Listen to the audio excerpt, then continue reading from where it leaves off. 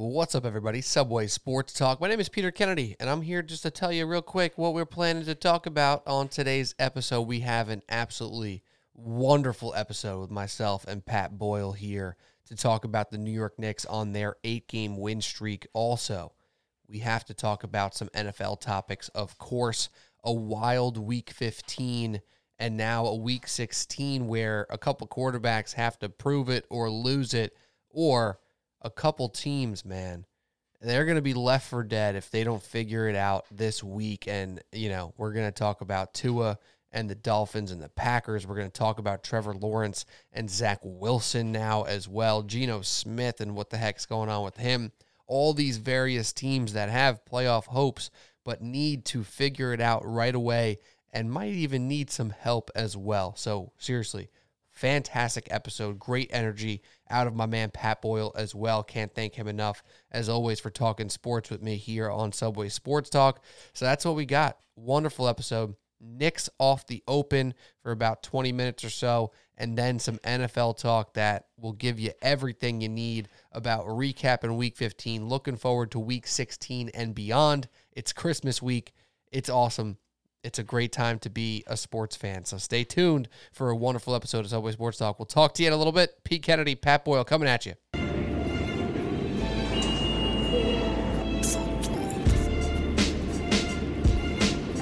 Welcome to Subway Sports Talk. Stand clear of the closing doors, please.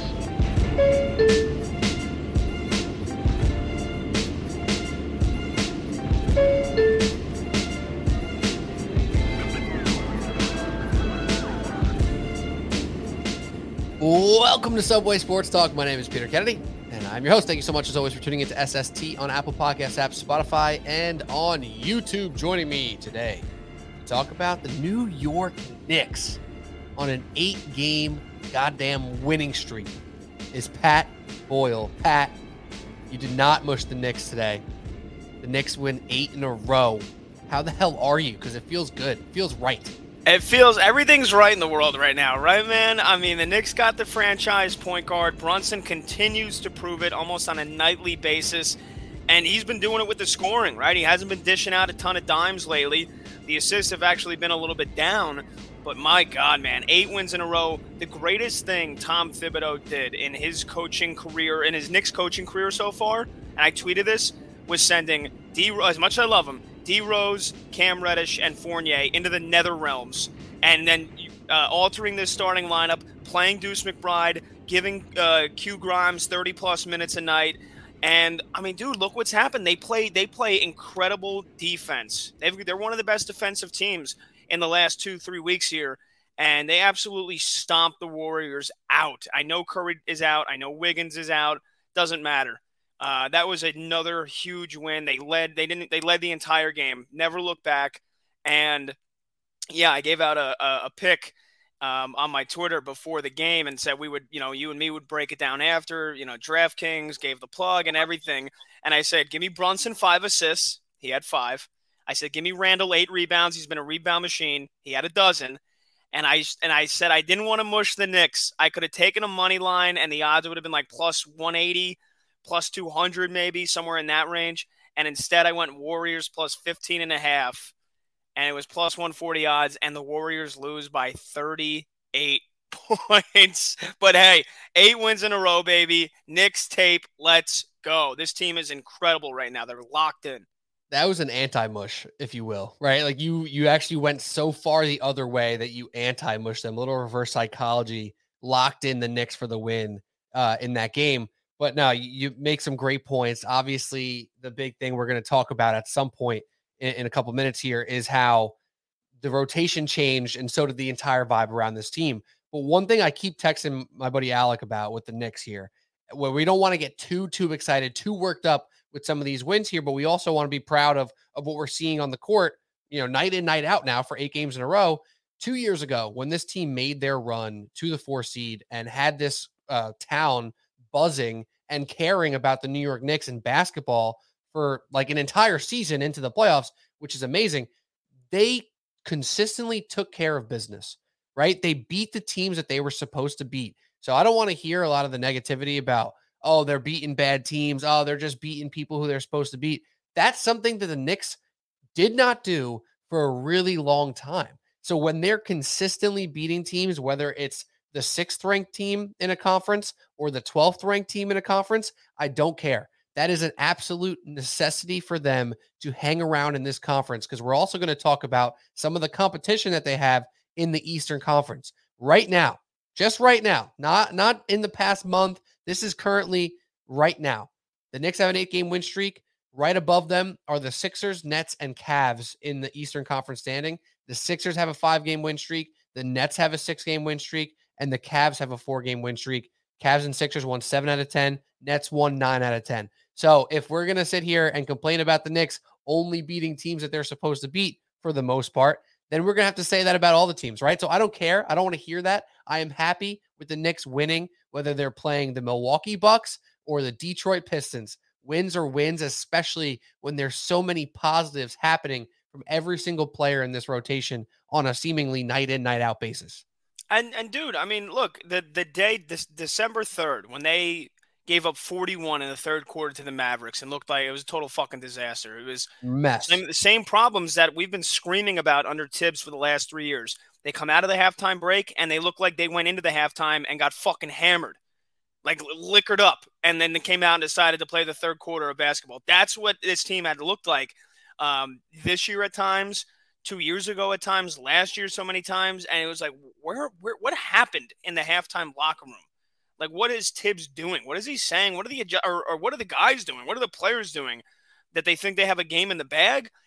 And that was the last ugly basketball that I've seen from there's been a couple, like, small stretches, but, it's hard to pick out any when you're on an 8-game winning streak. But after that, a day later, back to back, they play the Cavs. They hold them to 81 points. That was just a defensive masterclass. And I think something clicked in the third quarter of that Dallas game, because I think that was at the time when Tibbs had only started to make the rotation changes. And then, I mean, dude, they found their gel. They found their chemistry. Held Atlanta to 89, held Charlotte to 102, Sacramento to 99, the Bulls to 91, Pacers to 106, and the shorthanded Warriors to 94. So, I mean, look, the thing is, and I know you say you don't want to get too caught up, but this is an identity that this team has finally grabbed a hold of now. And this is something that you can play night in and night out. It's what has made the Boston Celtics a top-tier elite team, is the defense. The defense is there on a night-to-night basis. It's not like the Knicks are getting red hot from three and they're hitting, 17, 18 threes a game. They're one of the worst 5 teams in three-point percentage in the NBA. They don't shoot the three ball well. But when you play such great defense and you got guys like Grimes that is a great on-ball defender. You got Deuce McBride coming off now, finally getting meaningful minutes, what we've been screaming about for the last year. Coming in and making a difference. Jericho Sims, that's a guy I don't want to get caught in a fucking dark alley with if you're not his friend, because my God, he is a brick shithouse. Guys like that have changed the identity of this team. And then you got the big three that have started and played every single game together this year. Brunson, Barrett, Randall. Barrett's still got a lot to work on as a fan. And, you look at him in year, 4 now, compared to where he was in the beginning of his career. There's still a lot that needs to improve. But, again, that's, I feel like I'm grasping for straws at this point now and looking for things to pick out about this team that need to improve. And Brunson said it in the post game, on Tuesday night when they beat Golden State, and Jared Greenberg's like asking him, he's like, oh, is this everything you dreamed of? And he goes, we need to keep stacking wins, right? We got a lot to improve on. And he's like, well, what do you need to improve on? And Brunson goes, everything. So, yeah, I don't think this team has the mindset that, hey, we've won 8 in a row. Now we're one of the best teams in the East. Let's rest on our laurels and not play defense. But, the 3 guys that you're looking for to do the scoring for this team, they're doing it, like 20 points each a clip on any given night. And then there's a night where you need Randall to step up and hit 30, 35. He did it. Brunson stepped up and went for 30 against the Pacers. So, I mean, look, man, I just want to ride this high as long as it goes and bring on the fucking Toronto Raptors on Wednesday, a day later. Yeah, absolutely. And just to give some numbers there, over the last 8 games, all 3 of those players are averaging over 20 points per game. So we have, as I just clicked off my page here by accident, we have Jalen Brunson at 20.5 points per game, Julius Randle 25 points per game, and RJ Barrett just under 22 points per game. Brunson's shooting almost 50% from three over the past 8 games. This big three is actually playing like such. They're playing like a big three. On top of it, Randall and Brunson both averaging near 5 assists.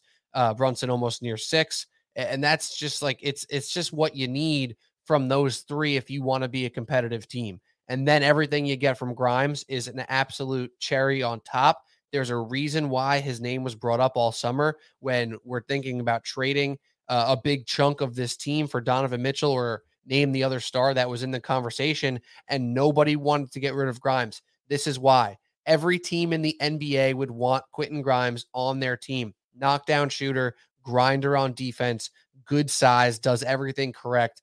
Love that he's finally healthy and a huge part of this rotation. He can't get enough credit. And another thing, I can't get enough of Mitchell Robinson, Pat. I know the counting statistics aren't going to be there all the time. And I know he flashed a little frustration on Twitter at certain points about him not always being utilized as an offensive threat. I don't care. This dude is an absolute difference maker on the court on both ends, because offensively, with the offensive rebounding, with the putbacks, with the lob threat, he's a force of nature. You call Jericho Sims a brick shit house. Mitch Robinson's right there. The two of them don't let any opposing side off easy with the mass, just the mass and energy that they bring to the boards every single game. And Mitch has been blowing me away this year. I think the health of Mitch, the health of Grimes, pretty much coincided perfectly with this team reaching that upward trajectory, right aligned with, removing Rose, Fournier, and Cam Reddish from the lineup here. So I'm all in with the energies right now around this franchise, and the Mitchell Robinson part of it makes me super excited too. Yeah, I mean, it just goes along with that defensive identity. And I know you mentioned, him flashing some frustrations at times on social media. Look, he can't shoot still outside of 10 feet. So when you Right. can't do that, you got to get your licks when you take them. There was a play today where I think it was one of the first plays, or it was in the second quarter.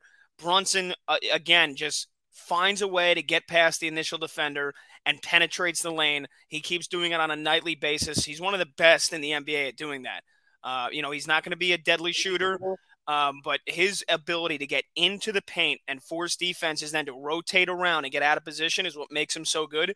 He did it again against Golden State, and then Mitch is right there. I think it was either Draymond or Looney had to switch over, and just a little no-look underhand scoop pass. Robinson, easy dunk. I mean, those are plays that Mitch needs to feed off of, and he's got to make those. And if somebody comes over and hacks him, he's got to then hit his free throws, which, you look at his free throw numbers, 49%. Like, you got to clean that shit up. So I don't want to hear him voicing frustrations about offense when you can't even make half your fucking free throws. So he has the ability to be a guy that can average 13, 14 points a game per night if he can hit free throws. So there's going to be a lot of Hacker Robinson's, moments, and there already are. But, his not to take away from his defending, he's averaging 2 blocks a game. This is looking like early Mitchell Robinson, when we were like, holy shit, he exploded onto the scene, and we're like, this kid's going to be like the best defender, the best rim protector in the NBA. And then his defense kind of got away from him a little bit.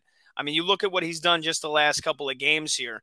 4 blocks against the Pacers, block against Chicago, 2 against the Bulls in the earlier meeting, 2 against the Kings, 3 against the Hornets. I mean, dude, you get past the first level of defense with Grimes, with Deuce McBride's there, when Randall's playing defense this year. Don't take that away from him. You get to the second level, now you got to meet Mitchell Robinson at the rim. So it just goes along with the identity that this team has taken on. It is annoying and it's frustrating that we didn't see this last year under Tibbs when he refused to play the younger kids. But now that he's embraced it, as much as you want to crush Tibbs for doing it, taking so long to do this, got to give him credit now for how it's panning out. Better late than never is absolutely true in this scenario here. And one more note, Mitch Robinson last 8 games and during the win streak, 71% from the free throw line, which is enormous. Like you said, it's huge when he can put those free throws in after, a contested offensive rebound putback attempt that he doesn't put in, and he goes to the line. Like, you don't want that to be 1 point. You need that to be 2. So he's doing a little bit better from the line. Hopefully he'll keep that one up. But I do want to talk about one last thing here on the Knicks front, Pat, before we move on to some NFL talk. So we got obviously this win streak is great. We talked about the rotations, and the Derrick Rose side of things is obviously difficult for some fans because it's tough. We all love Derrick Rose. I love Derrick Rose. He's one of my favorite Knicks in the last 5-10 years, which is sad to say, but also very true. So what happens from here? Is there a world, in your opinion, that Rose, Fournier, or Reddish end up back in this rotation at some point? Or do you feel very confident and locked in with the people that are truly part of it now, which include, just to run through it real quick, obviously the starters in Brunson, Barrett, Grimes, Randall, and Robinson. Add to that is McBride, Hartenstein, Quickly, Sims, and that's it. Maybe Toppin if he's not injured. Yeah, I mean, there's no reason to put these guys back in the rotation, not with how well the team is playing. I mean, I know they were talking about it on the broadcast on TNT, and, Jared Greenberg was saying, well, obviously D Rose wants to be playing. He's a competitor, but, he's taking on this mentor role, and Deuce McBride had nothing but, incredible things to say about him and what he's learned from him already.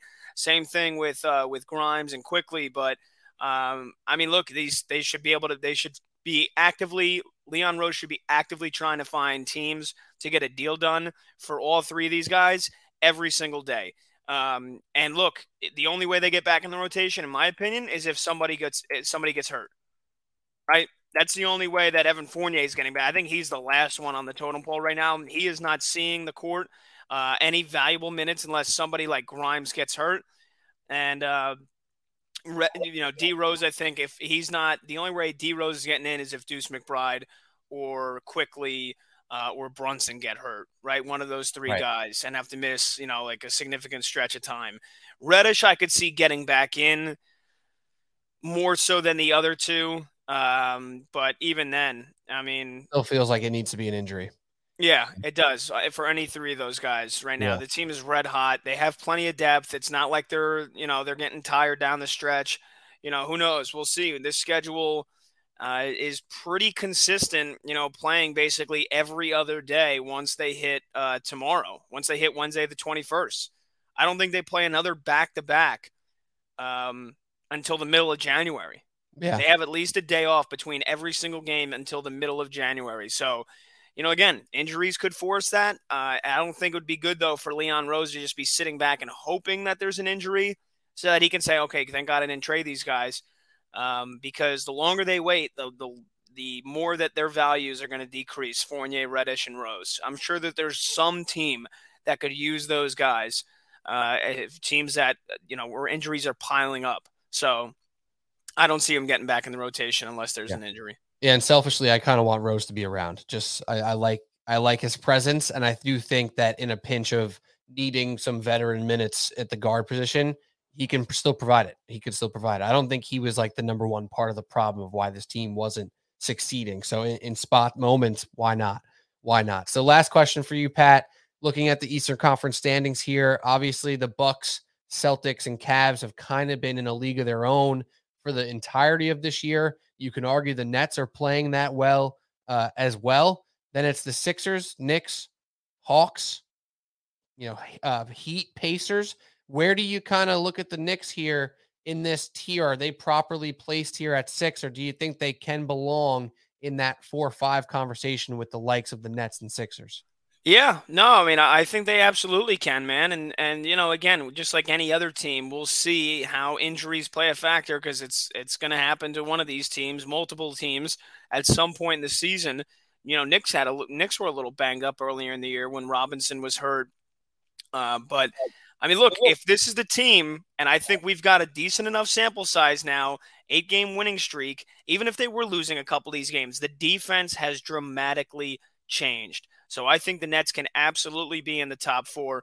They're not going to get in the top 2, right? That's Milwaukee and Boston. I could honestly see a drop-off with Cleveland. I can honestly see a little bit of a drop-off. As good as they've been, and Mitchell has been incredible, I feel like his production right now is a little unrealistic to think that he's going to be averaging 26, 27 points a game the rest of the year. Allen and Mobley, tremendous front court. Um, but it just feels like that team, in my opinion, it feels like that team has performed a little bit above expectations. And I think we did a podcast when we previewed the NBA season, and I said I think Cleveland could be really good. They could be one of the top 5 teams in the East, and they're doing that. They're 15-2 at home. They're not very good on the road. So, again, it feels like maybe an injury to that team. If Mitchell goes down for a couple weeks, if Darius Garland gets hurt for a little bit, it feels like they're one injury away from maybe having the wheels not come off, but hitting a bit of a rough patch. So I think Cleveland can easily hit a rough patch. The Nets, I mean, look, I still think they're a disaster waiting to happen. They're the only team hotter than the Knicks right now is probably the Brooklyn Yep. Nets. They've won, 10 out of 11? I Yep. still think disaster is waiting to strike that team at any moment. So Knicks can absolutely pass Brooklyn. And the Sixers, look, I mean, they started the season abysmally. They've been banged up with injuries, right? It was Harden at first, and now it's Maxey. Joel's continued to try to carry this team, but I mean, Philadelphia, they're no world beaters. They're not a top 2 team in the East. So yeah, I can absolutely see the Knicks getting a top 4 seed, and I think it is a legit, realistic goal now to say that this team should and can avoid the play-in. They should be able to be a top 6 team in the East at worst. Which frankly, I did not think was likely coming into the season. Yeah, and I'll put my hand up. we said this team's probably a playing team, right? Yeah. Maybe 8 or 9, but I mean, again, we weren't forecasting Tibbs to change the rotation and then the team to play, an elite level of defense. To do what we all were saying for him to do last year, right? Yeah. Who would have thought? Who would have thought? But obviously the Brunson side of things makes a big difference because he's been as advertised, and I feel hesitant to use that term as advertised because I think his advertisements are a little bit all over the place. Depending on who you ask, depending on what part of Nick's Twitter you're kind of intertwined with. Some people expected this 25 per game type of guy. Some people thought it was a huge overpay. And realistically, it was somewhere in the middle where he's not going to average 26 points per game. I've been saying that all along, that anybody who thought that is going to be disappointed. But if you watch him and see what he can do to keep this offense on track and consistently put up good shots when he's pressured or when they desperately need one, I mean, it takes so much pressure off Randall, and he's damn good at it. He's pretty damn efficient. A few notes here. Donovan Mitchell shooting 43% on 9 threes per game this year. So if you're talking about regression, that seems like it could be a part of it. Like 43% on 9 threes, that's ridiculous. Like Steph Curry can do that. Most other people cannot. So we'll see if that comes down to earth. He's averaging 29 points per game right now. Joel Embiid, which is just stupid. Yeah, it's absolutely silly. So we'll see where he ends up because he could easily average 27, 28 points. Is he going to do it that efficiently? I'm not 100% convinced. We shall see. And then Joel Embiid averaging 33 points right now per game, just, putting that team on his back, which is something that, as impressive as it is, and as much as he might belong in that MVP conversation, do the Sixers want and or need him to be taking that much of a burden for this entire season? Probably not. Yeah, and again, Cleveland's been so good, and the reason I'm kind of targeting the Cavs here as a team that I think will drop off, even if they don't get hurt, they don't have a lot of depth, right? Like they are very starter reliant. They get good defense off the bench from guys like Chetty Osman and Isaac Okoro, but again, if Donovan Mitchell and Garland aren't doing the scoring for this team, I mean, you better hope that Allen can step up, that Mobley can step up, that Karis LeVert can step up. He's been very up and down with his shooting this year. They don't have the offensive depth. They got good defense coming off the bench. But again, if Mitchell's not going for 30 or Garland's not stepping up, like we had the 51-point game when Mitchell was hurt a couple weeks back. Like this team, again, they've only got 1 or 2 guys that are legitimately going to hurt you on a consistent basis. They're super tough in the front court, right? Mobley Allen, that's a deadly 1-2 defensive combo. But just to build off of that, if any Cavaliers fans are listening and saying, who's this fucking hater right now? So I backed it up. Yeah, absolutely. It's fair. And they did it last year. They fell off last year. They didn't have Mitchell last year, but they got banged up and they went from that top 4 seed to a play-in team. They have a much higher floor this year. You're not saying they're going to drop off to the 9 seed, but you're saying that in the realm of 3, 4, 5, 6, they're not a lock to be number 3, which I think is fair because not only are the Knicks on this streak, but the Nets are on their ass as well. It's going to be exciting, and I cannot wait to continue to watch this Eastern Conference and the New York Knicks team. So if you're listening, by the way, on podcast apps, stick with us. We'll be on to NFL talk in just a moment. But if you're on YouTube, click over to the next video. We're talking football. We're talking teams that are on their last licks here, last chance to save their season, as well as some quarterbacks who still have a whole lot to prove. So, Pat, good stuff on the Knicks. We'll talk some NFL in just a second. And with all that being said, I have to come out here and talk about, obviously, our friends over at DraftKings, because the NBA season is heating up, y'all, and there are so many unknowns in this league still. But there are some things that are starting to shake out and take shape. I remember in the preseason pod, I mentioned this guy as one of the longer shot MVPs that I like, that I threw a little wager on DraftKings. That's Jason Tatum. This guy's averaging 30 points a game. He's top 5 in the league in win shares according to Basketball Reference. Listen, the odds are not going to get better than they are now. He's already gone down a little bit from where he was to start the season at plus 1,500. Now, futures, they're starting to change. He's got plus 350. You missed out on the big time odds. He's got now the third best odds, but it's not too late. That's still a good payout. And there are some other folks that might be interesting to throw some money on as well. But Tatum, to me, is one of those guys that might just be his year. And when I'm looking to get into the action, I bet with DraftKings Sportsbook, an official sports betting partner of the NBA. New customers can bet just $5 pregame moneyline on any NBA team to win their game and get $150 in free bets if they do. Now check this out. That's for new customers. What can everyone else get? Everyone can earn up to 100% boost with DraftKings stepped up same game parlays. This has been going on all year. It ain't stopping now. Go to DraftKings Sportsbook app, place a same game parlay, and combine multiple bets like which team will win, player props like rebounds, points, 3-pointers made, and more. And the more legs you add, the bigger the boost, the bigger your shot to win big. This has been nice for me because I like dabbling throughout the week. You know, Sundays are obviously big time days, but then you got basketball throughout the week. You get involved with a little same game parlay. Maybe you don't even like a side. I do that sometimes. I don't even like a side, but I think this guy might get 20 or this guy might get 10 rebounds. And all of a sudden, I got a plus 300 same game parlay that's getting stepped up from DraftKings and looking even better. So download the app now, sign up with code TBPN, place a $5 pregame moneyline bet on any NBA team to win their game and get $150 in free bets if they do. That's code TBPN, only at DraftKings Sportsbook. Minimum age and eligibility restrictions apply. See show notes for details. Pat Boyle also here, Apple Podcast app, Spotify, and on YouTube. We're here to talk about the NFL. If you didn't hear our Knicks talk and you're on YouTube right now, head over back to the Knicks video to hear some fantastic Knicks talk while they're on the 8-game win streak. But we also had week 15 in the books. Pat, week 15, what a wild ride that was. I don't even know. There's a million places to start, but basically, what the hell? What the hell was that? What a weird week 15, man.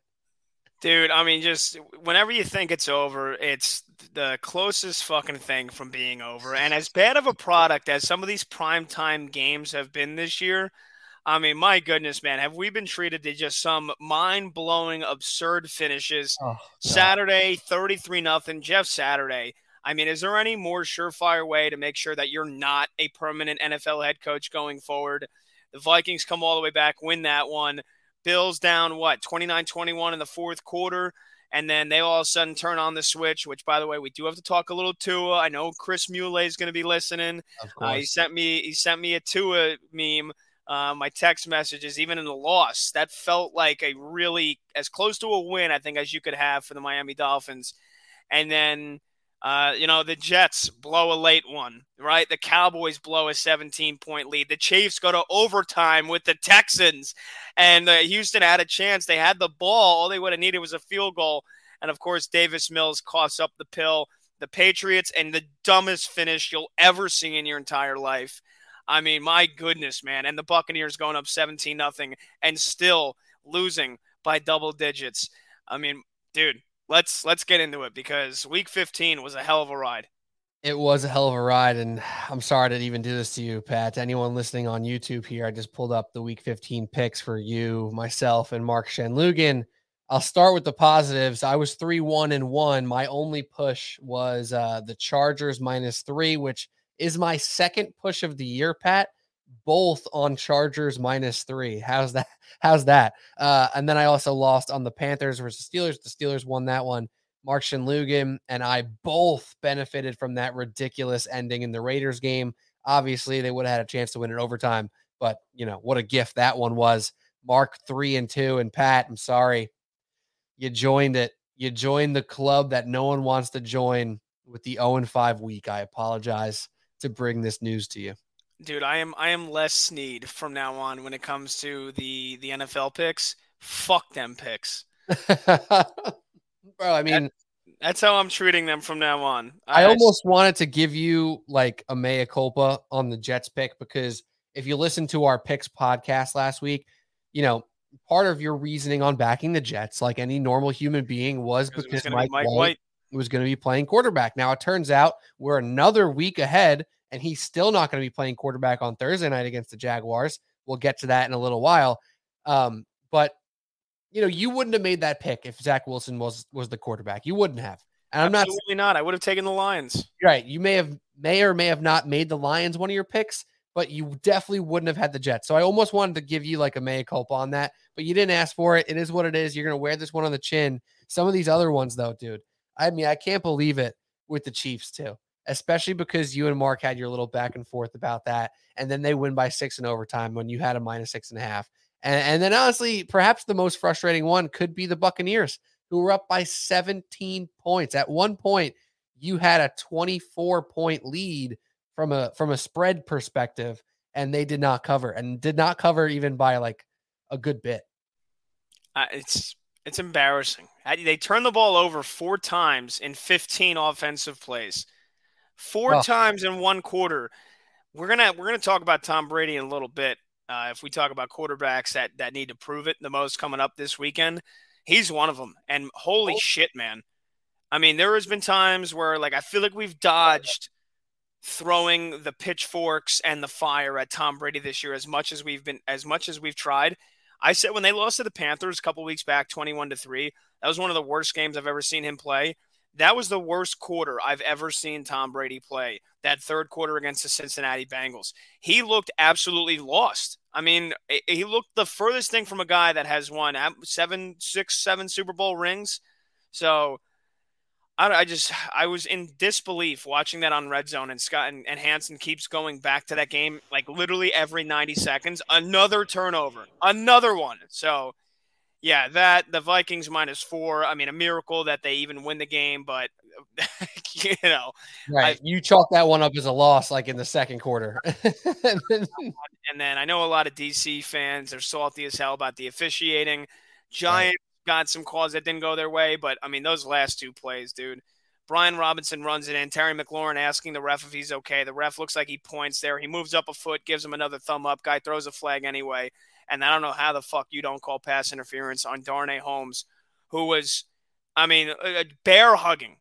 Who was it? Dotson? It wasn't McLaurin. It was either Dotson or Sims on that last play, and just no flag. So here's Dotson. I knew it was going to be the under, and maybe that's a spot where I said, just give me the under, straight up. But I thought with how bad the Giants defense had been lately and how banged up the secondary was, that Heineke would be able to take advantage of it.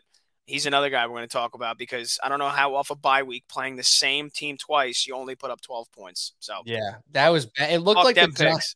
Fuck them picks. It looked like the Giants were the team that was off a bye, right? Like it looked like they were the ones who had some juice. And again, we're going to get more into all these games. That's just a little mini recap of our picks there.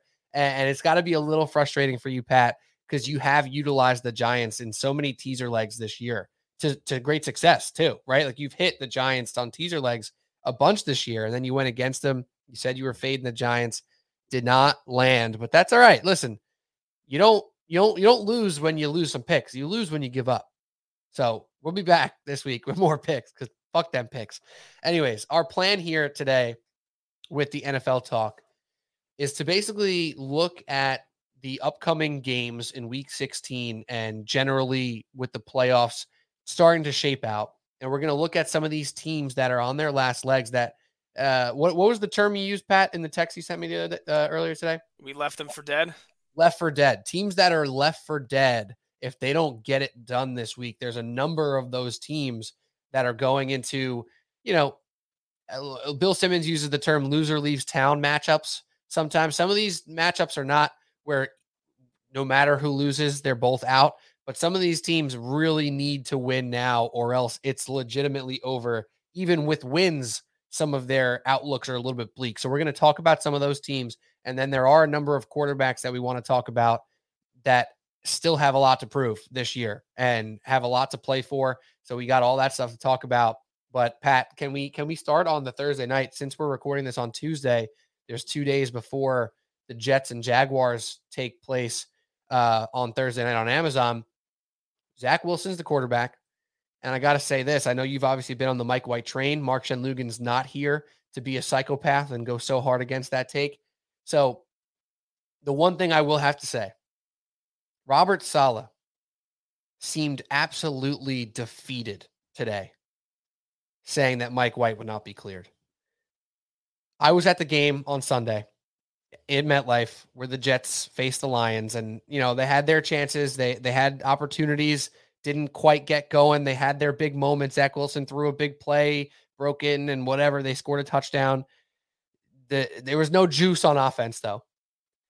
How does this team respond? How does this team get their best foot forward on Thursday, if you think it's possible at all, with the defeated sound in their head coach's voice that their quarterback, Mike White, will still not be cleared? They're going to have to rely on the defense, man. And I heard a lot of takes, and I got to call him out. Our buddy Sean Marash, who has the Giants podcast, and he's a producer for DA Show on CBS Sports Radio. He hosted going into the Giants game on The Fan on Sunday. And he went contrarian, in my opinion, where he knew everybody wanted to crush Zach Wilson, and Zach played bad, but he wasn't horrendous. Like I think a lot of people, myself, were expecting. He threw for 300 yards, but he still missed wasn't plenty. a disaster. He wasn't a disaster, but he still missed plenty of throws. And of course, our guy Sean goes, "Oh well, that's the defense's fault. That is, I keep hearing this is a Super Bowl defense, and they can't close out the game." The Jets defense gave up 13 points. They gave up 13 points, right? The Lions ran a punt back. The Jets defense didn't give up a touchdown the entire day until the final Lions drive, and it's 4th and inches. And yeah, they run a fucking little rub route across the middle for Brock Wright, the 3rd string tight end, and somebody doesn't stick to their assignment and cover him. Okay. Should he have been tackled even after he's running for 30 yards? Yes, he should have. But that is not on the Jets defense, who gave up 1 touchdown all day and 13 points. So Zach, they've got to rely on this defense because they are top 5 in yards allowed per game. They are top 5 in scoring per game on the defensive side. That's how they're going to win this game on Thursday. And the Jets 7-7 that have now lost 3 in a row feels miles away from a 6-8 Jaguars team that has kind of been playing really well now outside of a crushing defeat to the Detroit Lions a couple of weeks back. And Trevor Lawrence, you're going to see number 1 in last year in 2021 draft versus number 2. Trevor Lawrence versus Zach Wilson. This matchup going into this year, I think a lot of people were saying, you look forward to this game all the way to Thursday night. I don't think you were expecting these teams to be in playoff hunts, and the Jaguars are very on the outside looking in right now. But you were saying, okay, this is going to be Trevor versus Zach, 1 versus 2. Let's see who's the better QB. And I mean, that couldn't be further from what we're looking at this game now as, where the Jets were 7-4 and the quarterback is now Mike White versus the Jaguars, who are 6-8, but they know that Trevor Lawrence is their quarterback. They've put up 76 points in the last 2 weeks. Trevor Lawrence has 11 touchdowns to 1 pick in the last 4 games. He is playing like a franchise quarterback. So it's on the Jets defense to go out and stop him. They're hoping to get Quinnen Williams back. That would be huge because they barely pressured Jared Goff and the Lions all day on Sunday. And then the weather is once again going to be a huge factor. I'm looking ahead already. Thursday, East Rutherford. Potential for heavy rainfall all night. Chance of rain 100%. Rainfall may reach 1 inch. So it's going to be a monsoon most likely at MetLife Stadium with 18-mile-an-hour winds.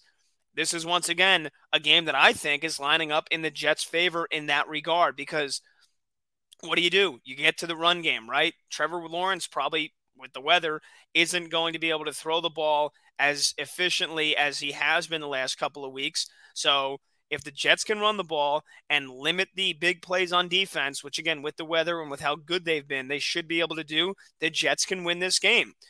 But, again, the Jets could have won the game on Sunday, and they only put up 17 points once again. So um, this game's going to be up in the air. The weather's going to be a big factor, but it feels like if the Jets lose this game on Thursday, they're toast.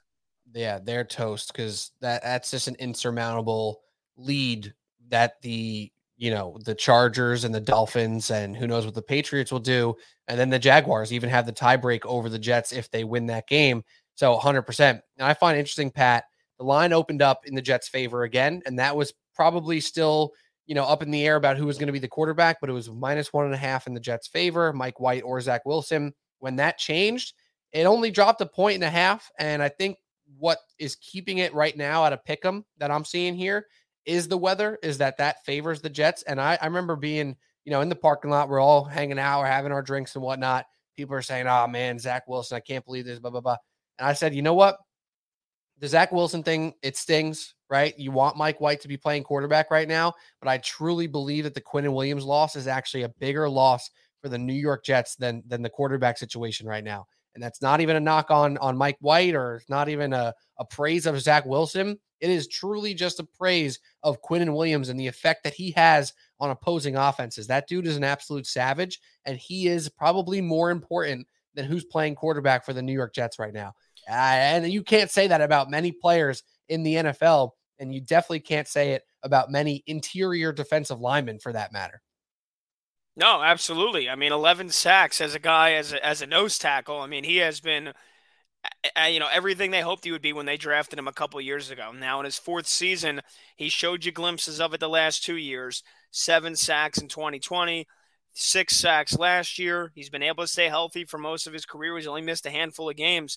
And then this year, 11 sacks. And that injury just came at a really, really bad time because he's the anchor of that defensive line. He stops the run, he clogs things up in the middle, and then he's able to just bull rush guys and get to the quarterback. And they do a lot of things with being able to move him along the defensive line. So, look, he's a game time decision right now.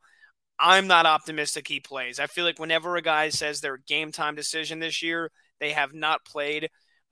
Strained calf. I mean, look, I have no idea what it's looking like and what he feels like, but if they get him back and he can play and he's 100%, that's awesome because again, they barely got any pressures on Goff on Sunday. And the one thing that Trevor Lawrence has been susceptible to is get under pressure and the blitz. So if they can get him under pressure, man, I mean, look, that plays right into the Jets' favor. But you're right. Quinnen Williams is right now, when you look at Mike White versus Zach Wilson, it's Quinnen Williams is playing a bigger factor. And then, again, just really quickly here, the thing with Zach is the way that he has been just totally disrespected by New York media and even now national media. It got to the tipping point where now everybody I think it was Alex Smith said on Monday Night Football going, the countdown preview where he's like, oh, well, where's the blame for Robert Saleh because they have failed this kid. Have they failed him? Have they failed Zach Wilson? Look, Robert Saleh, he deserves to get crushed for his horrendous clock mismanagement on Sunday, thinking that maybe he thought he could bring the timeouts into Thursday and bring them home for his kids. Not calling the timeouts there with under a minute left to go and thinking that, we didn't want to, get the wrong call of a challenge. Well, dude, just run up to the fucking line and spike the ball then. And that way that you've already run another play and you still can stop the clock rather than 19 seconds tick off. But one thing that Robert Saleh doesn't deserve to get crushed for is the way, and him and Joe Douglas, all they have done to support Zach Wilson. That draft last year, they drafted the first 4 rounds, all offensive guys, drafting the running back Michael Carter, drafting Garrett Wilson, drafting Elijah Moore, signing Tyler Conklin, signing C.J. Uzama, drafting Elijah Vera Tucker. I mean, they have essentially gone out of their way to only draft offensive players, And the crazy thing about it is that the last year, the defense went from one of the worst historically in the league to now one of the best in the league, which is, again, they outside of drafting Sauce Gardner, they didn't do a ton in terms of drafting guys. Bringing in Quan Alexander's been big. DJ Reed's been big. But, again, when it comes to what they've done, they have not failed Zach Wilson. It is just flat out apparent that he is not the guy. I said it on the fan. I'll say it again. Maybe he can have a career somewhere else in some other system. But him and Mike LaFleur don't mesh. I mean, for God's sakes, they got the kid a quarterback coach to be on the sideline with him, so Mike LaFleur could finally go in the booth and play and call plays and have a bird's eye view. They have done more than enough to try to support this kid. And his future, it's never going to be here in New York. It never will. I would trade him on day one of free agency if I'm the Jets. I don't know if they will. I think Joe Douglas at the same time is trying to hold on to the fact that they drafted him number 2 overall as long as he can, because that's tied to his job. So they want Zach Wilson to be good. Trust me, they do. They don't want him to fail. They want him to be good because it makes Joe Douglas look that much better. But it has become increasingly obvious that he's not. And if you watch the game on Sunday, again, he threw for 300 yards, but the happy feet in the pocket, he stares down his number one target all the time. And this is the most the phrase I've heard the most on the fan, on national media, on Twitter, and it's true. Zach Wilson makes the easy look hard. Mm-hmm. He makes the easy look hard, man. He's got no touch. Every single pass is 90 miles an hour, and he's got to break out of the pocket the second he feels the slightest bit of pressure, and it's just like, just simplify the game, and Mike White has done that. So that's just something I wanted to address. People, in the national media saying, Robert Saleh has failed Zach Wilson. They've done the exact opposite.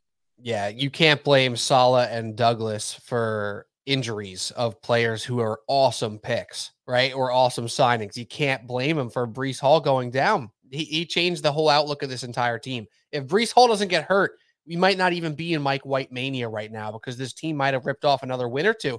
That's the impact that Breece Hall had on this offense, and the Elijah Vera Tucker thing obviously being huge as well.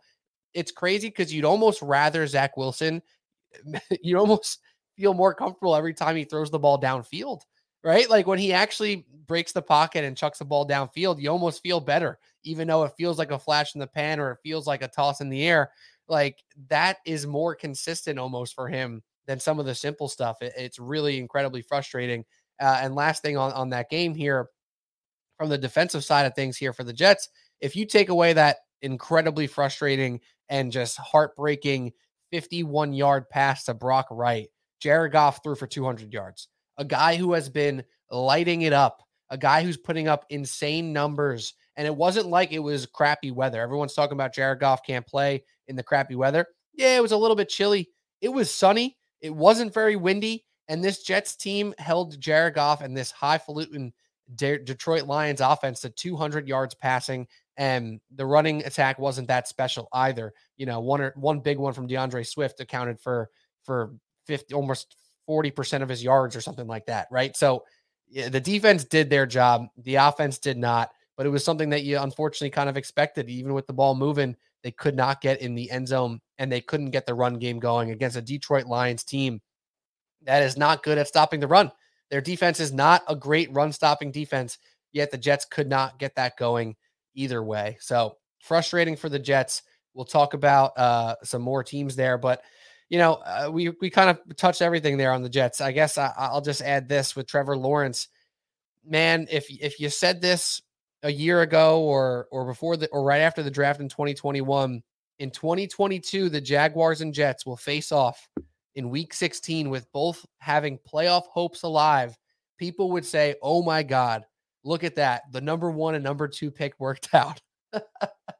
Not the case. Not the case, Pat. And you know what? If you're going to say that they're failing Zach Wilson, what the hell do you say about what the Baltimore Ravens have done to Lamar Jackson, right? Like all the Jets have done is given him Garrett Wilson, stud, Elijah Moore, great receiver, 2 tight ends, running backs, offensive linemen. Lamar Jackson thrown to Demarcus Robinson and Devin Duvernay. What? Who's now out for the rest of the year, I think. Who's out as well, right? So if Zach Wilson's getting failed by his franchise, what is happening to some of these other teams? What is happening to Daniel Jones? Is he getting absolutely failed? Is he getting flunked? What's worse than an F, right? Richie James, I watched the game on Sunday night. I thought in my head that Richie James had 12 catches. He had 4. He had Yeah. 4 catches. They were just such big catches because it's such a shock when the Giants can pass the ball 10 yards down the field and complete it, because there's no one who can make a damn play. The Jets have guys who can make plays. Let's not get it twisted over here, man. Gosh, it's crazy. It's absolutely crazy. Oh God. All right, we need to move on from the Jets because that gets you fired up a little bit, but that's okay. That's okay. So let's do this. Let's do this. You want to do the quarterback part first? You want to do the teams that are left for dead? It doesn't matter. I guess we already started on the Lawrence and the Zach Wilson stuff. So let's talk about some of the quarterbacks here who have something to play for here, who have something to prove. And I kind of want to start here with Geno Smith quickly because I think it's going to be a quicker one. I'm just curious here what your take is on Geno Smith. They're playing the Kansas City Chiefs. Their playoff hopes are dwindling by the second here. They're currently on the outside looking in behind the 2 NFC East Giants and Commanders here. Geno's had a great season, or a very solid season. I don't know what you want to call it exactly here, but they got the Chiefs this week. They got some games coming up after that where it's going to be the Jets, another good defense, and the Rams, who are, they're dead basically here. But Geno Smith, is this story over, Pat? Is this story over, or is there still a puncher's chance for the Seahawks team to right the ship and make the playoffs? Yeah, I mean, dude, they're going downhill quick, and the Metcalf has been putting up some big numbers the last 4 weeks. He went through a little bit of a lull. Lockett, I think, is out this upcoming week already. I think they've ruled him out.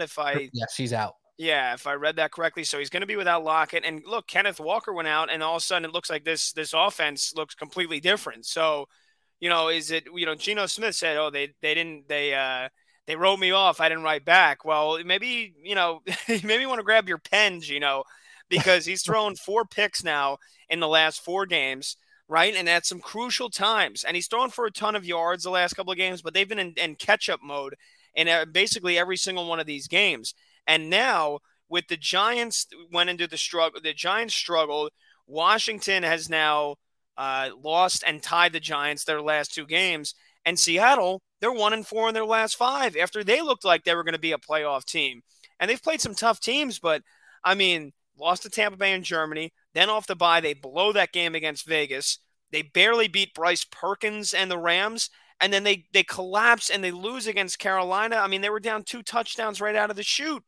And then they were never really in that game against San Francisco. So, the defense obviously has regressed to the mean. The defense was pretty good the first couple of games. Now they are who we thought they were. But look, I mean, the quarterback's got to overcome these things. Geno Smith throwing 2 picks against the Carolina Panthers and really hurting his team and putting them down in a hole early on and not being able to come back when it was there for them.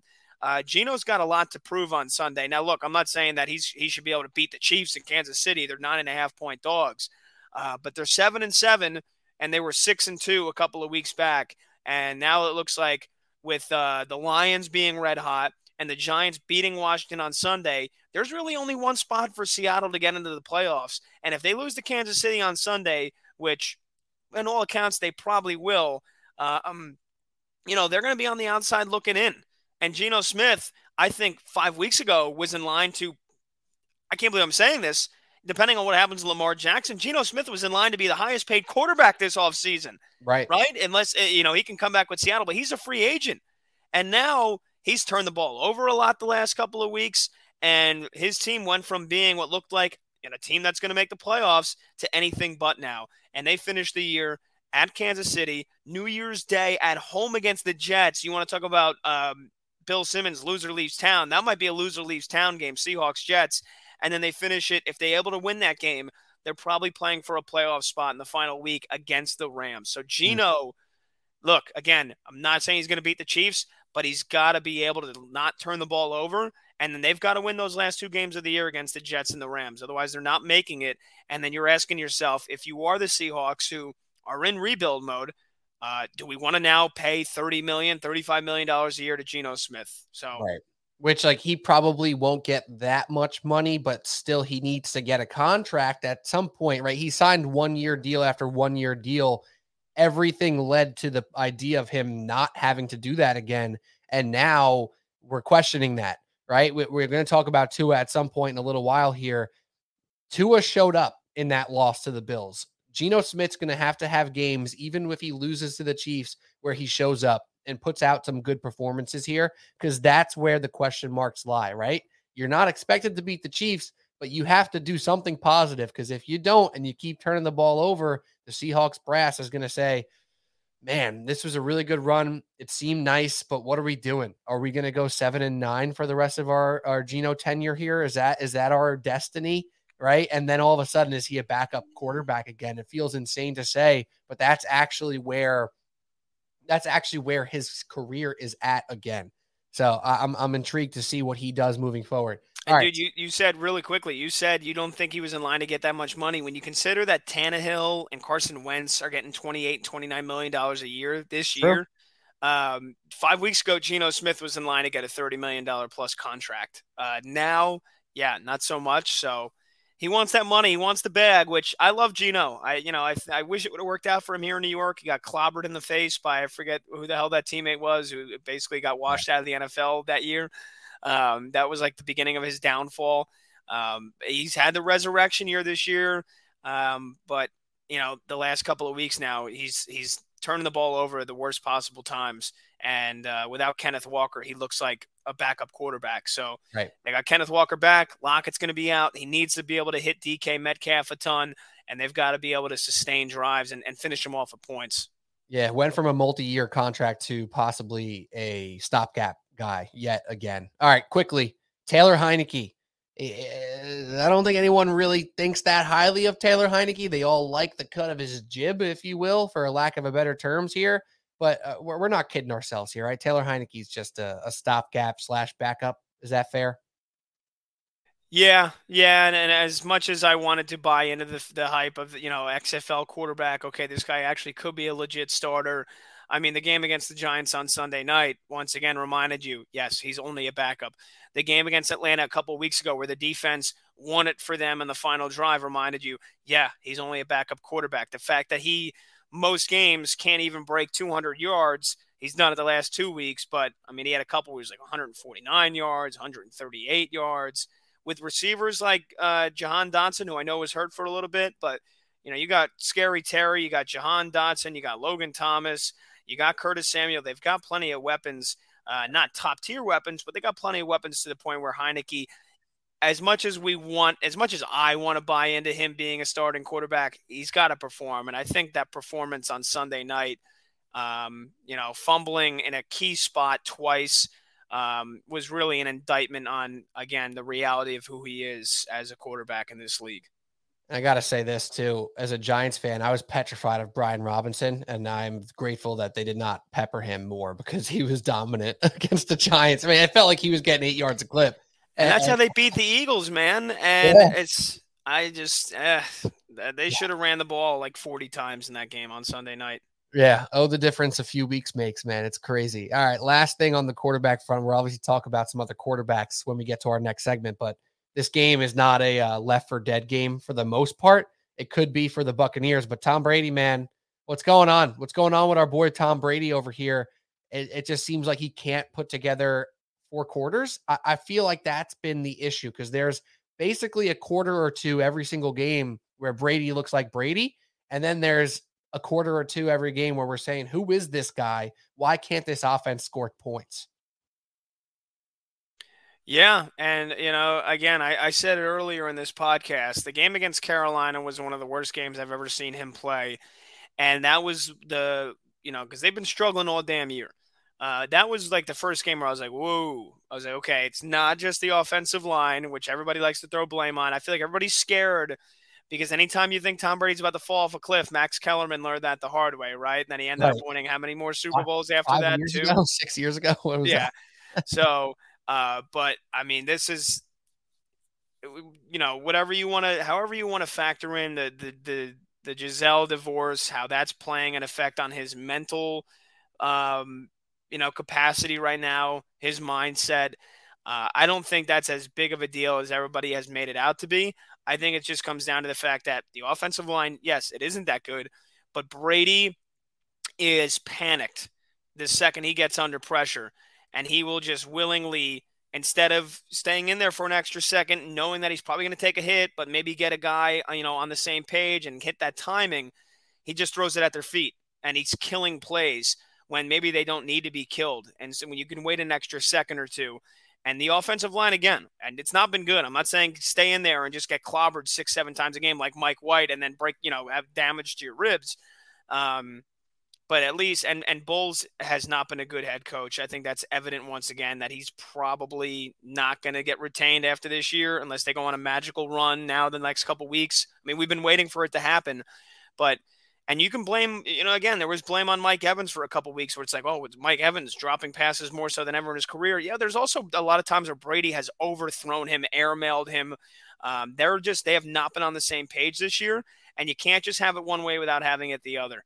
They also don't have that much of a run game, but that's the system that they adopted, that Byron Leftwich and Todd Bowles adopted when they got Brady is, okay, we're going to throw the ball like 40, 45 times every single week. And when you can't throw the ball successfully, you have no offense. So they actually were doing really well in the first half against Cincinnati because they were going play action, right? They were establishing at least somewhat of a running game.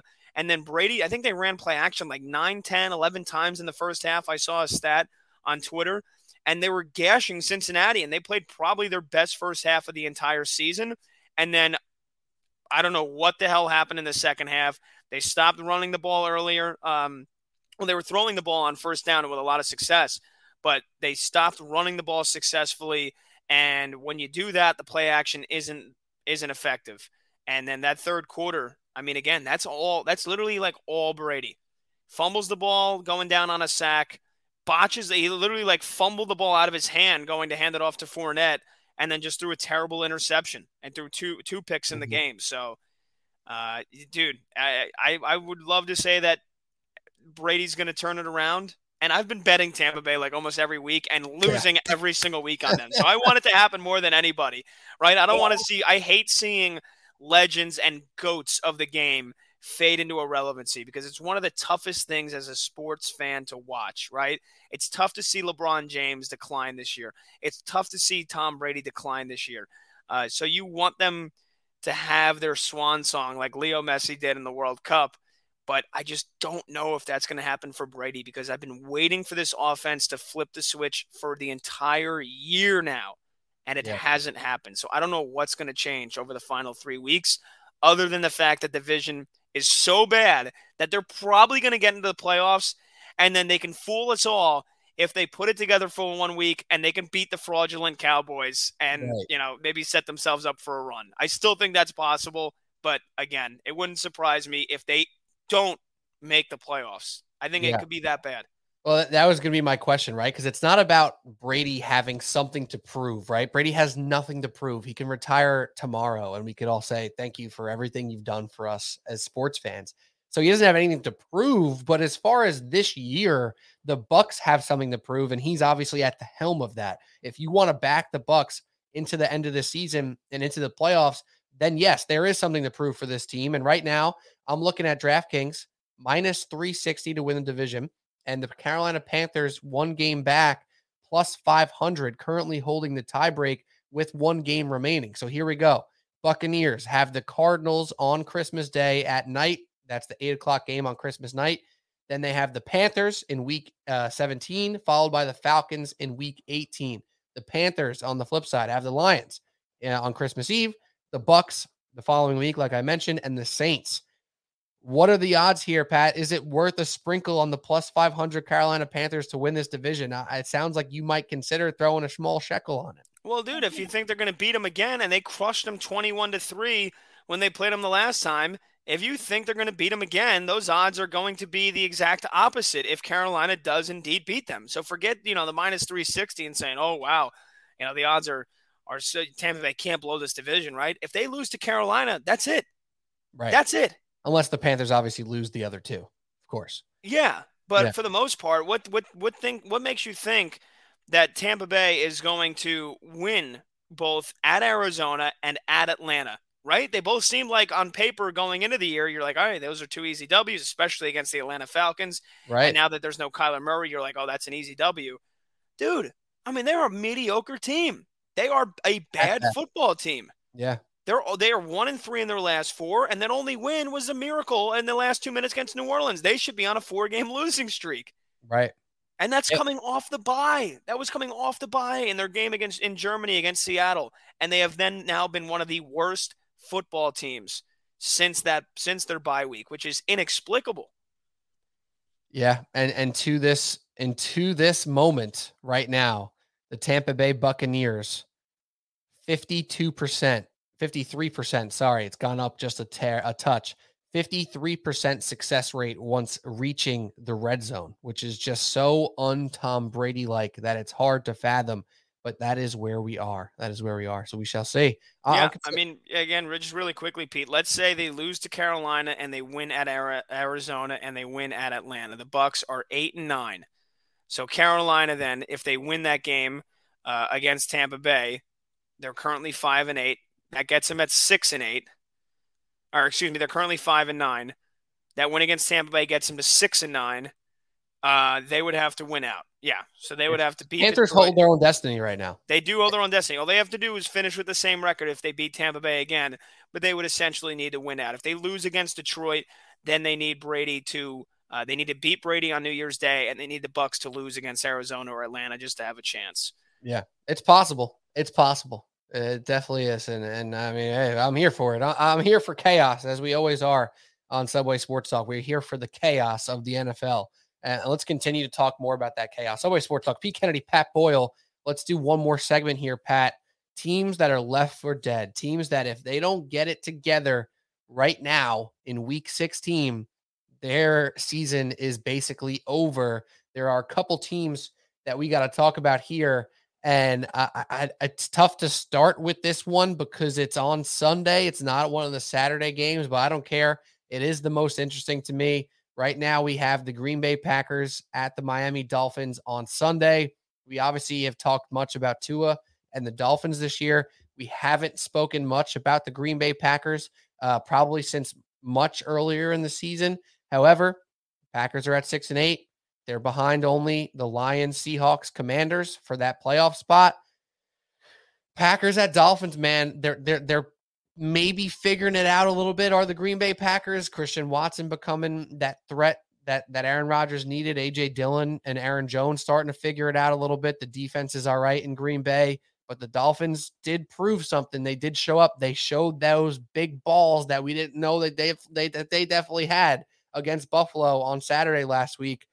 Pat, what's your take on this game? Currently, the line sitting at Dolphins -4, but this one feels like it's the end for the Packers if they can't. Well, it is the end for the Packers if they can't win it, but it also feels incredibly important for the Dolphins to win because if they lose this one, the Jets, the Patriots, the Jaguars, all on their ass. Yeah, I think Miami has the chance to effectively close the door on the outsiders, preying on their downfall. If they can beat Green Bay on Christmas Day, right? They'll be 9-6. They will essentially be in the playoffs unless they, lose the final two games of the regular season. And even then, the other teams, would have to basically win out. So Miami can, really take a big sigh of relief if they beat Green Bay on Sunday. But, you look at these two teams stylistically, Pete, and Green Bay matches up pretty well with them. They've got a top 5 passing defense. They only give up, I think it's now less than 200 yards a game through the air when you factor in the game on Monday against Baker and the Rams. And Miami, for the most part this year, hasn't been able to run the ball. They're a pass first. It's Tua, Tyreek, and Waddle. But they ran the shit out of the ball against Buffalo on back on Saturday night. If they run the ball like that, they ran for 188 yards on the ground. I'd have to go back and check, but I got to say I would guess that is by far their most this season. Yes. They got Mostert looking like Mostert in the NFC Championship game with the Niners a couple of years back. Salvon Ahmed had a touchdown, ran the ball really well. 25 carries as a team for 188 yards. If they can run the ball with Mostert like that and get creative in the run game, they'll be able to beat the Packers, and that'll be it for Aaron Rodgers. We'll see if he's going to come back next year. And like I said, that'll be a huge sigh of relief for Miami. Um, Green Bay absolutely has to win out. They have to beat the Lions. They have to beat the Vikings, and they still, even then, need some help. But yeah, this is a huge game for both these teams. I wish that this was going to be in prime time, Christmas night in Miami. I think I'd rather Yeah. that than what we're going to get with Brady and the Bucks against Arizona. um, Woof. Especially Woof. because the Knicks are on at 12 on Christmas Day. So that's going to be tough having to flip back and forth between the Knicks and the Dolphins. And I don't know about you and your family, but my family, we usually don't start opening presents until about like 11:30 because everybody's always up late as hell the night before. So like we only usually get done around 12:30, 1 o'clock. So then to just go right into all of a sudden Knicks and then the Dolphins and the Packers, that's going to be a lot. But big game. I got to give props to Tua for the way he played on Saturday night because it looked like, my prophecy was coming true, the demise of Tua in this offense. And then in the cold, harsh weather in Buffalo, hostile territory, he showed up. And I don't know why the hell they were running press man coverage on Tyreek Hill and not pressing him and not jamming him at the line of scrimmage. But give Tua a lot of credit. He had to make some throws. He had to drop some dimes in, and he did. So he performed really well. And Green Bay feels like they're a little frisky now. They've won 2 in a row. You sandwich the bye in between. That should be the best game that we see on Sunday. Yeah, I'm very excited for that game. And all the AJ Dillon fantasy owners out there who definitely did not make the playoffs because he was a disaster this year, right? Like, if you had AJ Dillon and you actually relied on him in fantasy, like I did, unfortunately, in 2 leagues, like, you were disappointed. And now you're watching this man rip off 15-yard runs, score touchdowns, and you're like, what the hell, bro? Where was this the entire year? We've known this since week 1 that their strength was Aaron Jones and AJ Dillon. Why are we not peppering those two players constantly? And it seems like one of those ruts that a team falls into where, it just kind of gets away from you too quickly. It's almost like a team in the NBA that they go down by 12 in the first quarter. So they decide to just start chucking threes, right? Like that's kind of what the Packers season has felt like this year. They went down early with a couple bad losses. All of a sudden, Aaron Rodgers is chucking up interceptions. I saw the statistic on the game that was on the other night. He threw 10 interceptions this year. That's his most since 2010. It's been over a decade since he's thrown double-digit interceptions. And that, to me, feels like the season just got away from them. And there is other realms of this universe where this Packers season looks entirely different based off an outcome that changed a little bit here, a little bit there, right? Like, some of these tough losses, like they lose to the Giants, they lose to the Jets, they lose to the Commanders. Like these games that you think Aaron Rodgers and the Packers should win, if you replay this season over and they lean on their strengths of Aaron Jones and AJ Dillon, where's this team at? Are they currently an 8-win team and not a 6-win team? That's the difference of them now looking on the outside end of the playoffs here. And you're right, they're frisky. If I'm Chris Muley, one of our friends of the show here, I'm nervous about this Christmas Day game against the Packers because they're playing with house money now too. They have nothing to lose. But with all that being said, if you're a Dolphins supporter, if you're a Dolphins fan, you have to feel incredibly good about your head coach and about the toughness of your team and your quarterback right now, Pat. I don't want to, repeat everything you just said, but they really showed up on Saturday, and no real fan wants to hear about a moral victory, but that was a moral victory in my eyes. And I think that can lead them to a multitude of success. The fact that they ran the ball like that, we didn't think that was possible. We didn't think they had that in them to be that physical up front and get it done against a really good Buffalo Bills defense. So this is a matchup that is probably the game of the week if you really think about it. If you think about all the games here, and we could talk about a couple more before we say goodbye here, that might be the best matchup of the entire week. You can talk Giants, Vikings. You can talk about, the Bengals Patriots having a good bit of playoff implications here, but I don't see a better game on this slate outside of Packers Dolphins. No, I agree, man. I agree. And you talk about, to finish your point on Rodgers too, the season got away from them. And that you perfectly said that. And we knew it was going to be tough to get the chemistry with Christian Watson and Romeo Doubs. And Romeo Doubs getting hurt for the last 5-6 weeks. He came back on Monday. Was huge, but him getting hurt was a big blow to this team. And it was like, okay, well, after that week 1 where Watson drops the wide open pass, it's like, he got phased out by Rodgers for a couple of weeks, and it felt like it was like, all right, we'll give a couple of weeks. They'll Watson will get the chemistry going with Rodgers will get the chemistry going with Christian Watson and Romeo Dobbs. They'll run the ball effectively, and this team will be fine. And then Matt LaFleur said, "Yeah, watch this. We're not going to run the ball with Aaron Jones and AJ Dillon, and we're going to do the exact opposite of what we should be doing to be successful." And as much as you want to blast young receivers for not being that good yet, you got to blast Aaron Rodgers for not doing whatever it takes to get that chemistry with these receivers. And there was an article that came out in The Athletic where people were crushing Aaron Rodgers for, you saw that hand signal. I think it was late in the game where he wanted Watson to just kind of go right out in the flat and throw the ball to him right away. And Watson didn't do it. And you had an article that came out like 2 days before that about how Rodgers has like these secret hand signals that they don't actually teach, but the receivers should know.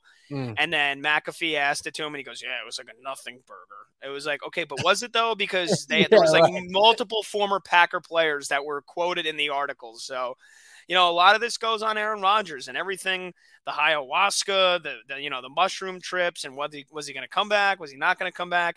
That really delayed, I think, their ability to get going in training camp, so that these lulls, that five-game losing streak that ultimately probably ends their season didn't happen, right? That 15-9 loss against Detroit shouldn't have happened. Blowing that game against the Giants in London shouldn't have happened. We should be talking about the Packers once again, being able to make a deep run into the playoffs as long as Rodgers is playing, and it's not. And he has to be crushed for that this year, just as much as you want to crush LaFleur or the run game or anything else.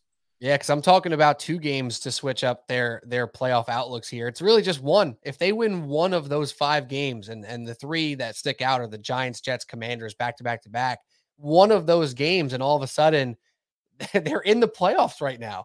For a season that feels dismal and feels like such an embarrassment for the Packers, they're literally one of those games away from being in the playoffs, and yet they're still not dead yet. They have a chance. They need some help. They need the Seahawks and Lions to go down. They need the Commanders to go down, but they're in range here still at 6-8. So this game on Sunday, obviously being the biggest game of their season, and I would definitely do mushrooms with Aaron Rodgers. Wait, what? Oh. What? Wait, what? Wait, what'd you say? Yeah, No, I honestly probably would too. Although I don't know. Rodgers seems like if he likes you, he's like one of the best guys to hang out with, but he's got that smug, arrogant prickness to him that if he doesn't like you, it seems like you're never going to get along with him. And it's just like the guy that you have to work with, and you show up and you see him and you just go, oh, this fucking guy again. No, it's the guy it's not even that. It's the guy you can't get a read on. It's a guy that you have that one conversation while you're heating up your lunch one day, and you're like, I think me and Aaron are figuring it out. We're turning a corner here. We're becoming friendly, office acquaintances, And then all of a sudden you pop by his desk. Hey, Aaron, who you starting in fantasy this week? And he's just like, yeah. And you're like, what happened? I thought we were cool, man. Like, that's what it is for Aaron Rodgers. It's a give and take. It's very, very strange. But all right, a couple more things to point out here. Left for dead teams. There's a couple of AFC teams here, Pat, that I want to bring up. You got a slew of 6-8 teams. We talked about the Jaguars already. We got the Raiders, the Browns, and the Steelers. The Raiders and Steelers playing one another, and the Browns, obviously, they all still have a chance. Technically, they need a whole lot of help. But what team is being left for dead this week particular? Is it the Raiders? Is it the Steelers? Or perhaps your old team, the Brownies? I think for sure it's the Steelers, right? I think now that, and again, let's revisit my preseason pick of saying that the Raiders are going to win the AFC West, right? And how if they didn't start out 1-4, and if they haven't blown 5 double-digit leads this year, they're probably in very good position, like 8-6, 9-5, right in the mix, right in the heat of things, as being one of the best, a 3, 4, 5 seed in the AFC. But whatever. That's what happened. Josh McDaniels is a loser. And there you go. But that being said, they've won 4 out of 5, right? They're 4-1. The only loss was the collapse against the Rams. They should be have a 5-game winning streak. So they feel like they're playing really good football right now. And with the Steelers, Kenny Pickett, I think is most likely coming back to play that game on Saturday. But it feels like the Steelers have kind of just been in like the background of the NFL this year. Like, yeah, you're not going to be that good. Tomlin will maybe find a way to keep you close to 500 this year, like he does every year. But But here we are again. The Steelers win this game. They're 7-8, and they still have a chance. They're still in the hunt. Whoever loses this game, they're done. Right? I think we can both agree on that. Whoever loses and goes to 6-9, there's zero shot you're making the playoffs. And again, it feels like the Raiders, they have the tiebreak over Cleveland, based on winning percentage in conference games. So if the Raiders win this game, they're at 7-8. They still have a shot. So it feels like the Steelers are being left for dead. And yet, as we sit here, Pete, on Tuesday night, about to hit midnight on Wednesday, would you believe me if I told you the Pittsburgh Steelers are 3-point favorites? No, I would not actually. Is that true? The Pittsburgh Steelers are 3. Oh my God! Who's out? Is somebody favorites. out? Who's out for the Raiders? I honestly don't know. I literally just saw that as I said it to you, and I couldn't believe what I was saying. Now, here's the thing. Deontay Johnson is questionable. Najee Harris is questionable. Kenny Pickett, although he is expected to play, I believe, on Saturday, is officially questionable. Now, all three of those guys could play. But, outside of that, the Steelers' defense has been playing really well. Since T.J. Watt came back, again, it's the game against Carolina. He now has a sack or more in the last 2 games. It feels like he's getting back in rhythm. The Steelers defense is playing how we thought. But yeah, I don't know, dude. I'm trying to see here for Vegas. Nobody that I see right now is hurt. They've got a couple questionables on the defensive side of the football, and the offensive line has been a suspect at times this year, but that doesn't make sense to me. The Steelers are 3-point favorites. Here's one thing. So I saw this tweet from Field Yates earlier, and it's something to really note for anyone who plays fantasy or is gambling on Saturday. It is going to be frigid in the Northeast and even beyond into the Midwest on Saturday. So here are some of the temperatures that it's going to be feels like at kickoff for some of these games Saturdays. At the Bears, Bills at Bears, -11 feels like. Seahawks at Chiefs, -6, right? On and on. Saints at Browns, -9. Texans at Titans, 5 degrees. Falcons at Ravens, 7 degrees. And here it is. Raiders at Steelers, feels like -4 degrees. Is that enough for a 3-point spread for the Steelers' favor? Feels fishy, my friend. It feels fishy, my friend. I will say that very much. Right now, I'm seeing 62% of the bets on the Raiders, 75% of the cash. So maybe it's a sharp play. I don't know, man. It feels sketchy as hell. Yeah, I'm seeing a high of 13, winds 15 to 25 miles an hour, occasionally gust over 40 miles an hour. It's going to be a disaster on Christmas. That being said, the Raiders have Josh Jacobs, right? It feels like they're a team that can kind of withstand a game that has no passing attack, right? If they run the ball, like we've seen Josh Jacobs run the ball at times. And meanwhile, Pittsburgh, you don't know what the hell you're getting out of Najee Harris on a week-to-week basis. And I don't know. I mean, right? Like the Steelers defense is really, really good. They've been playing good. They don't get enough credit. But, I mean, again, enough to make them 3-point favorites? I don't know about that one, man. That is very sketchy. Very, very sketchy. And that's going to be a game, too, where you're probably not seeing a ton on Red Zone, but it's going to be one of the biggest games in determining who's still in the hunt after Saturday and Sunday. Very, very sketchy. That's the Saturday night game, actually. That's the night game on Christmas Eve. Wow. Oh, you're right. That is 8:50. Yeah, 8:15 NFL Network. So, wow. So it's going to be super cold, dude. What a mess. Oh, my God. Happy Christmas, everybody. And with all that being said, the Browns at 6-8 are 2.5-point favorites home against the Saints, who, with all the scenarios we just laid out for Pittsburgh and Vegas, the Browns are right there, right? Now, granted, this is the problem for all of these teams right now. The Jets and Jaguars play each other, and they're all technically ahead. So one of the teams of the Jets and Jaguars is going to stay ahead of those other teams, and the Patriots likely to lose against the Bengals, as we'd all guess, even though that spread's only 3.5 in the Bengals' favor. So I don't know, man. I don't know. It's going to be wacky. It's going to be weird. And at the end of the day, we can talk about all these scenarios. The most likely scenario is the Chargers and Dolphins hold on to those final 2 wildcard spots. So that's pretty much it. I mean, with all that being said about the teams that are left for dead, it seems like it's going to be Dolphins Chargers in the playoffs for the AFC, which feels correct. Let me add that. It So you're feels like leaving a lot of teams for dead right now.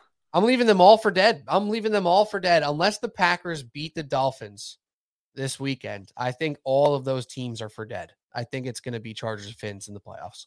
What if the Jets win on Thursday? It's still up to the Packers. It's still up to the Packers. I really think that, because who do the Jets have in the final 2 weeks? They have the Dolphins again, right? Patriots and Dolphins. No, not Patriots and Dolphins. They play Seahawks and Dolphins. Seahawks and Dolphins. Yeah. So the Dolphins control their old destiny, man. I don't know. I think all those teams are left for dead.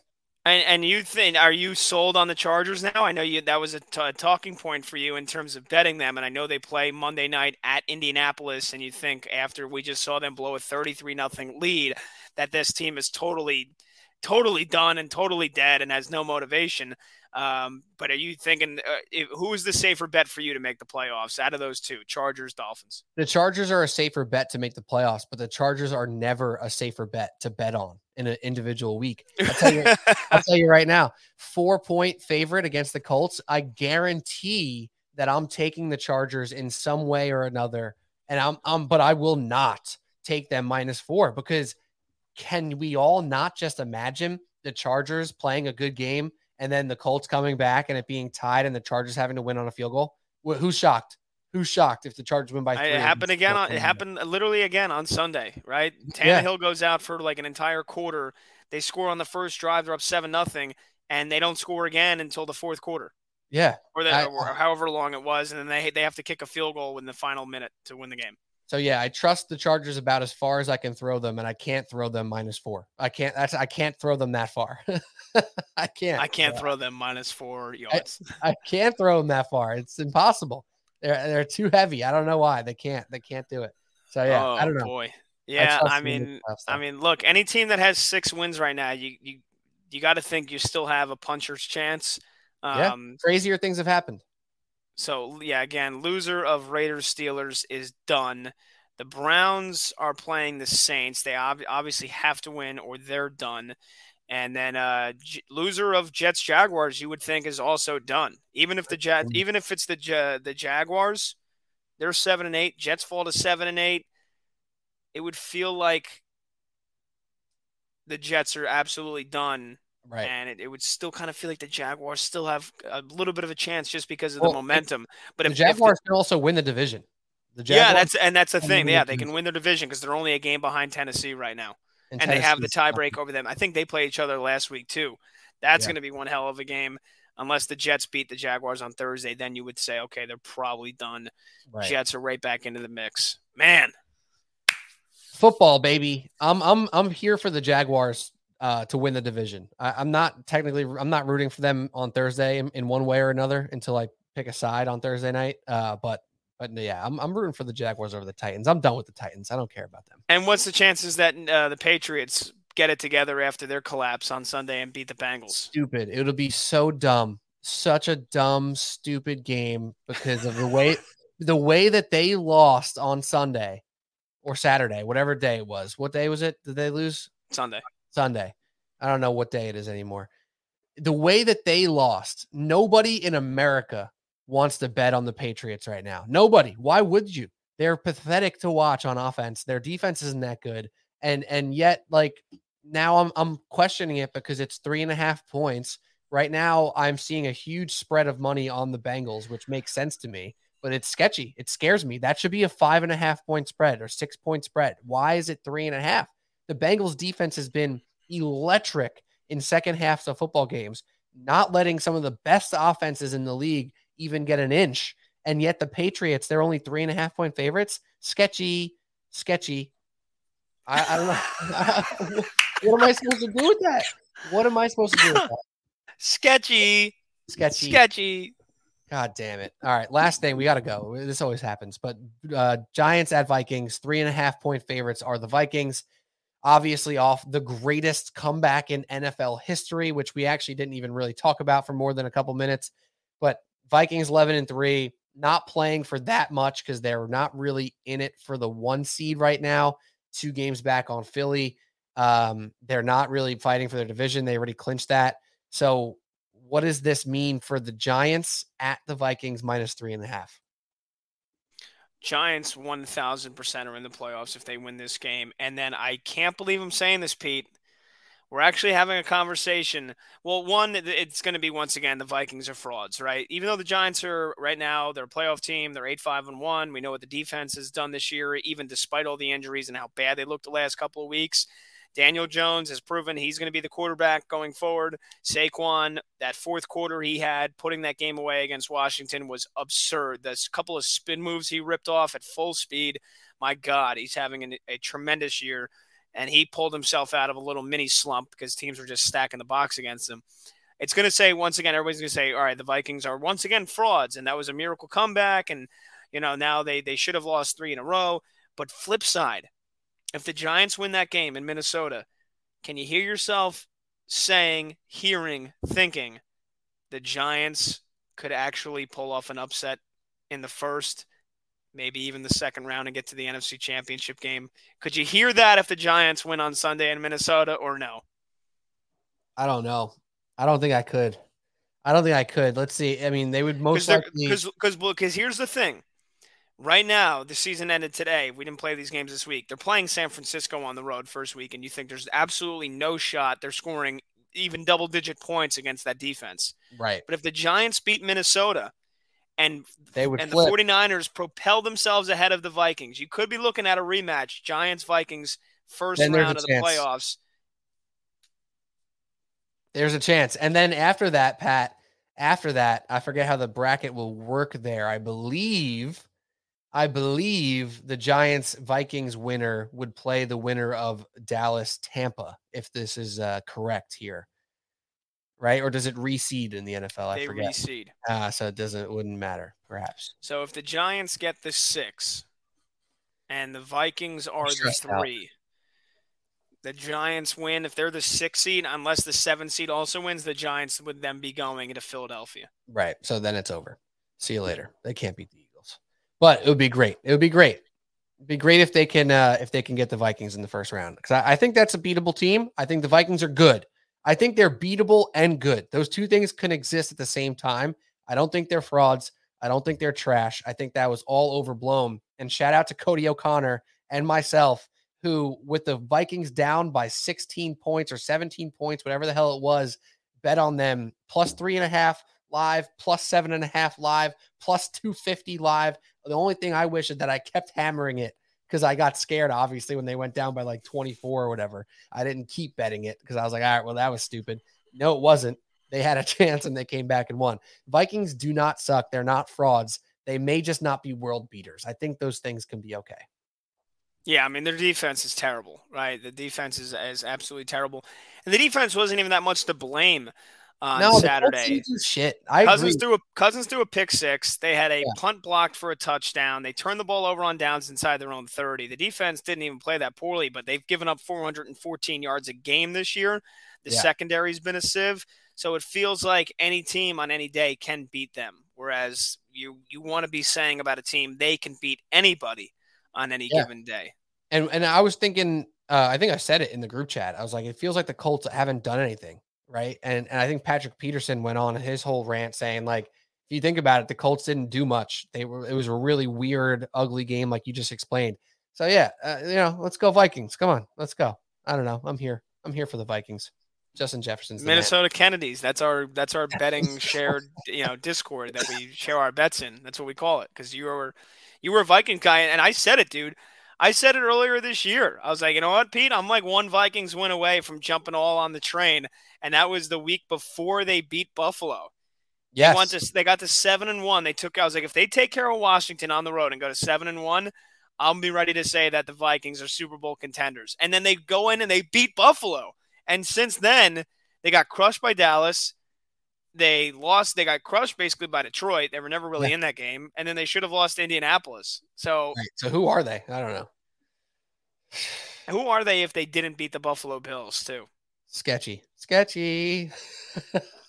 the word of the podcast. Sketchy.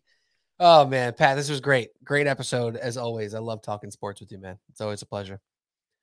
Nobody better, Petey. Nobody better than you. You have any more plugs? Any more shifts? Fan hosting this weekend coming up? No, a lot of producing. The DA, the morning show on CBS Sports Network, DA show. No hosting right now in the works over the next week or two, but we'll see. I appreciate you always asking. Will you be there Friday morning? This Friday? Yeah. I will. See you there. Be working on the DA show once again, so I will see you there. Filling in for our old friend Emmanuel Barberi on the overnight into Thursday into Friday. So I shall see you on Friday morning. Oh, let's go. Yeah, that's right. That's right. All right. That's it. Subway Sports Talk. Thanks for listening, everybody. If you didn't listen to the Knicks pod, if you're on YouTube here, check out the Knicks video on YouTube. If you're on podcast app, you already heard it. So thank you for staying with us for this hour-long episode, hour plus, whatever the hell it is. And we appreciate you. Picks pod coming later in the week, Christmas week. Very exciting. A lot of good games. Cannot wait. We'll keep it going right here on Subway Sports Talk. For Pat Boyle, I'm Pete Kennedy. We'll talk to you soon. Cheers.